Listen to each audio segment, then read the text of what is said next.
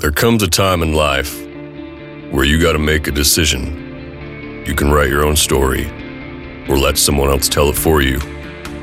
This is the show for that time. This is Bearded Wisdom with Les McDaniel.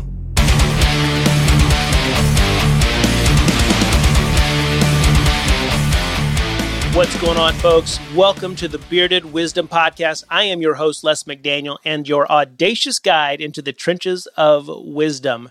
This show is all about inspiring the uninspired to unstick what is stuck within you and to liberate that leader that we all have inside of us. But before we unlock the mysteries of who you are, that mysterious one, I want to remind you that you can follow me and gain greater wisdom insights through little things that I post here and there on all of my social channels, and your preferred one is probably also covered. Instagram and Facebook, you can find me at epicfusion.life. On TikTok, you can find me at Bearded Wisdom. On LinkedIn, it's going to be Les McDaniel. What am I missing? YouTube. I'm out there too. I think it's under Less is More Life. That's a little bit challenging one, but this week is really an overarching conversation about my intentions around Bearded Wisdom and a little bit of an introduction into who I am. And I got to tell you that I'm so excited because this is one of those podcasts that you really got to be willing to be curious. I got to tell you that there's a whole lot of self-preservation that has been wanting to play out in me during this time. Even in the recording of this first episode, I'm already feeling this. Well, why is anybody going to listen to this? But I got to tell you, I don't really care. And that is such a beautiful thing because I'm not looking to find followers. At the end of all of this, what my hope is that this is truly a space of memoirs for my family, memoirs of wisdom and leadership and ways to go about this world. I want this to be the space where I get to begin to leave behind something for a legacy of love and leadership in my world that will lead my kids and my grandkids and their kids into a world of abundance. I have no preoccupation to believe that this is going to be for everyone.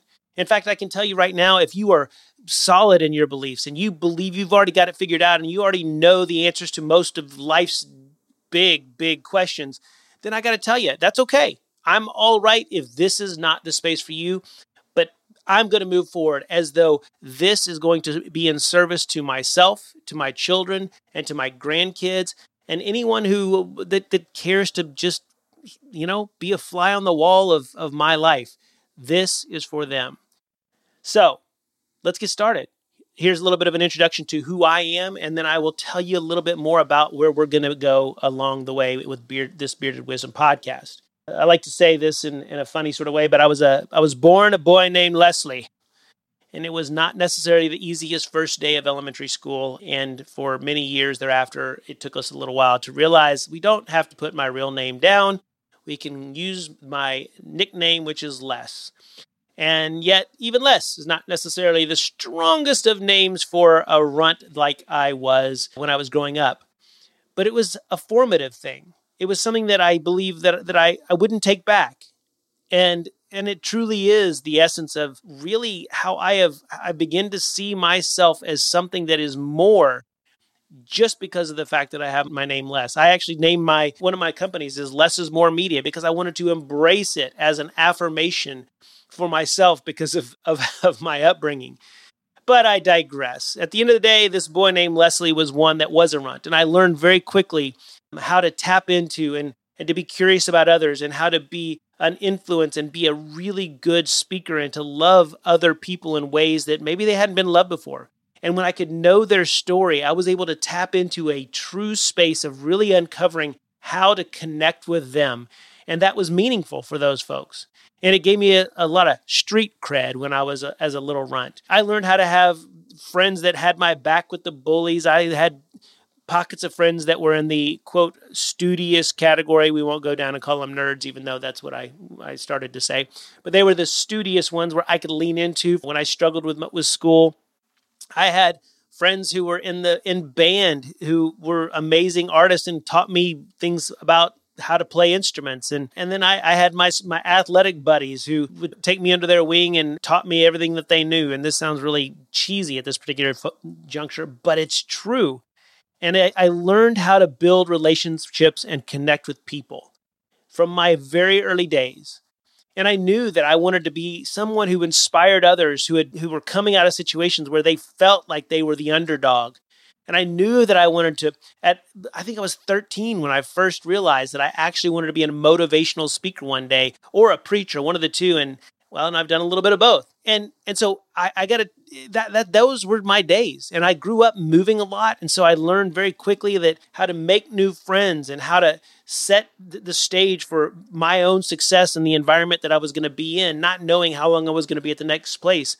My dad was a truly aspiring entrepreneur who did a lot of great things and was a part of several startups, and ultimately was a guy who was a connector a lot like me. And I looked up to him.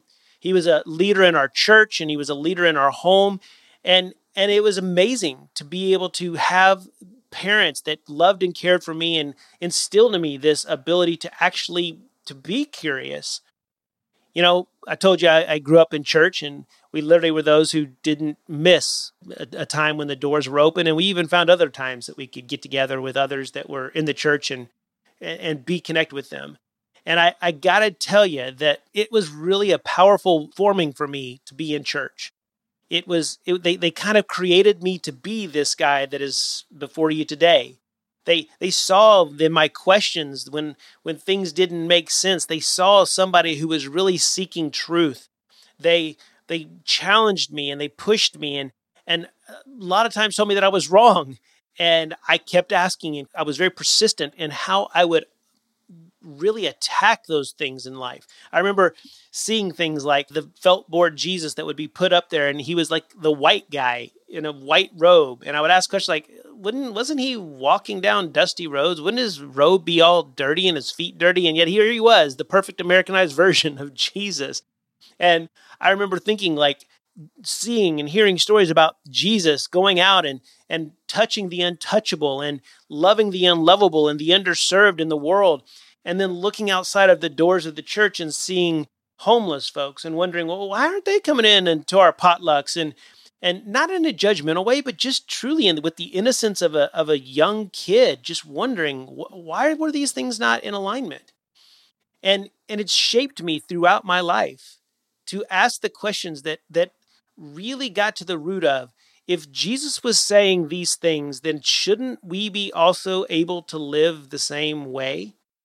And everything about the way that Jesus lived his life seemed to make sense as to the way that we should live ours. Now, granted, I was still a kid who liked to explore and be curious in all the realms of, the ups and downs of good and bad and ugly and all the things.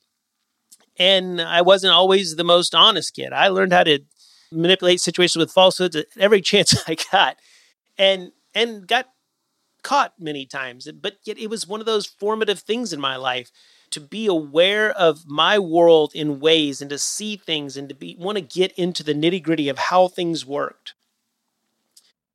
Well, that formed me along the way and led me into the realm of communications when I got into college. And I played sports and did all sorts of things in high school, nothing that was that extravagant. I was a jack of all trades, master of none. And yet, even though that's got a positive ending on the other side of it, I'll stick with the old version. Jack of all trades, master of none. Really wasn't excelling at much of anything except for my leadership skills. I was seen to be a leader at church. I was seen to be a leader at school. And I was one of the class favorites by the teachers because I was just enough of a clown to make them laugh, but respectful enough to be able to stay in my seat throughout the entire time of school and not get thrown off into the principal's office or anything like that. It was a fun ride. I really enjoyed my childhood. And we had some hard times and we had some moments that were challenging, but that, at the end of the day, those were not the things that shaped me. I got into college and got a communications degree. I struggled through school. I met my wife almost 30 years to the date. In October, it'll be 30 years in which I've known my wife, Heatherly, and we've been married for 27 years. And we have just been, in those days of growing up, we've been blessed to raise 4 amazing children, all of whom are adults or almost adults, aka I've got 2 that are still in college and still kind of living with a little bit of dependence upon us. And I'm blessed to have the 3 girls, Kaylin, Grace, and Addie, and then my son, Owen, and my son plus, Kelton, who is my oldest daughter's husband. And they are amazing people, and I've just been so blessed by being able to raise those kids, and they are going to be a part of this story for sure along the journey of wisdom, if you will. After school, I immediately jumped into I had 1 year in which I worked at MetLife and found out really quickly that my gifts were not in the world of sales at that level. I was too young and not enough expertise to actually be able to go out and sell people life insurance or investments because I had none and who was I to be out there selling those things, or so I thought. And so, but very shortly after that, within a year, I had started my own business in the graphic design world. I've been an entrepreneur most of my life. I went back to school and got my MDiv and spent 3 years getting a Master's of Divinity, where I truly found that to be one of the most transformative experiences of my life. And we started a church that was up in the North Dallas area, where we truly just began to meet people where they were at. And what that looked like was kind of messy. It was, playing poker, having a beer with folks, playing on their terms, going to the pool, getting to know them, being involved in the messiness, them not even knowing what I did for some time until one day they would ask, and then they would find out that I was a pastor of a church. And it was an amazing experience of realizing in that moment that we don't live in a world that needs to be corrected, but we just need to live in a world that needs to be loved. And it was such a formative piece. And yet it was such a challenging and messy time that those who were involved in the support of that, it was a challenge for them to be able to see the vision, to be able to be a part of something that didn't look like what they were expecting or that they had hoped it would, that it didn't necessarily feel or act like quack like a church or a church building or a congregation, but it was more of a community affair. And it broke down both outside of this with the support and internally, because it was such a new group of people that were very immature in the space of what it meant to walk in the world of church. And it was a heartbreaking time, and it sent me off, and we moved to Austin after it broke down, and I got into real estate and did some things there and did very well for several years, but it was eating at my soul. Nothing wrong with the state of that, but I really had found that I knew that I was called to be into that space of living in service to others and to bring forth in them this way of life that Jesus would show. And it was such an important piece of me. And yet I was broken and I was hurt by the whole experience. And it sent me off on the deep end. I jokingly say often that I slid down the slippery slope and I just began to explore and look for truth in every arena I could possibly find.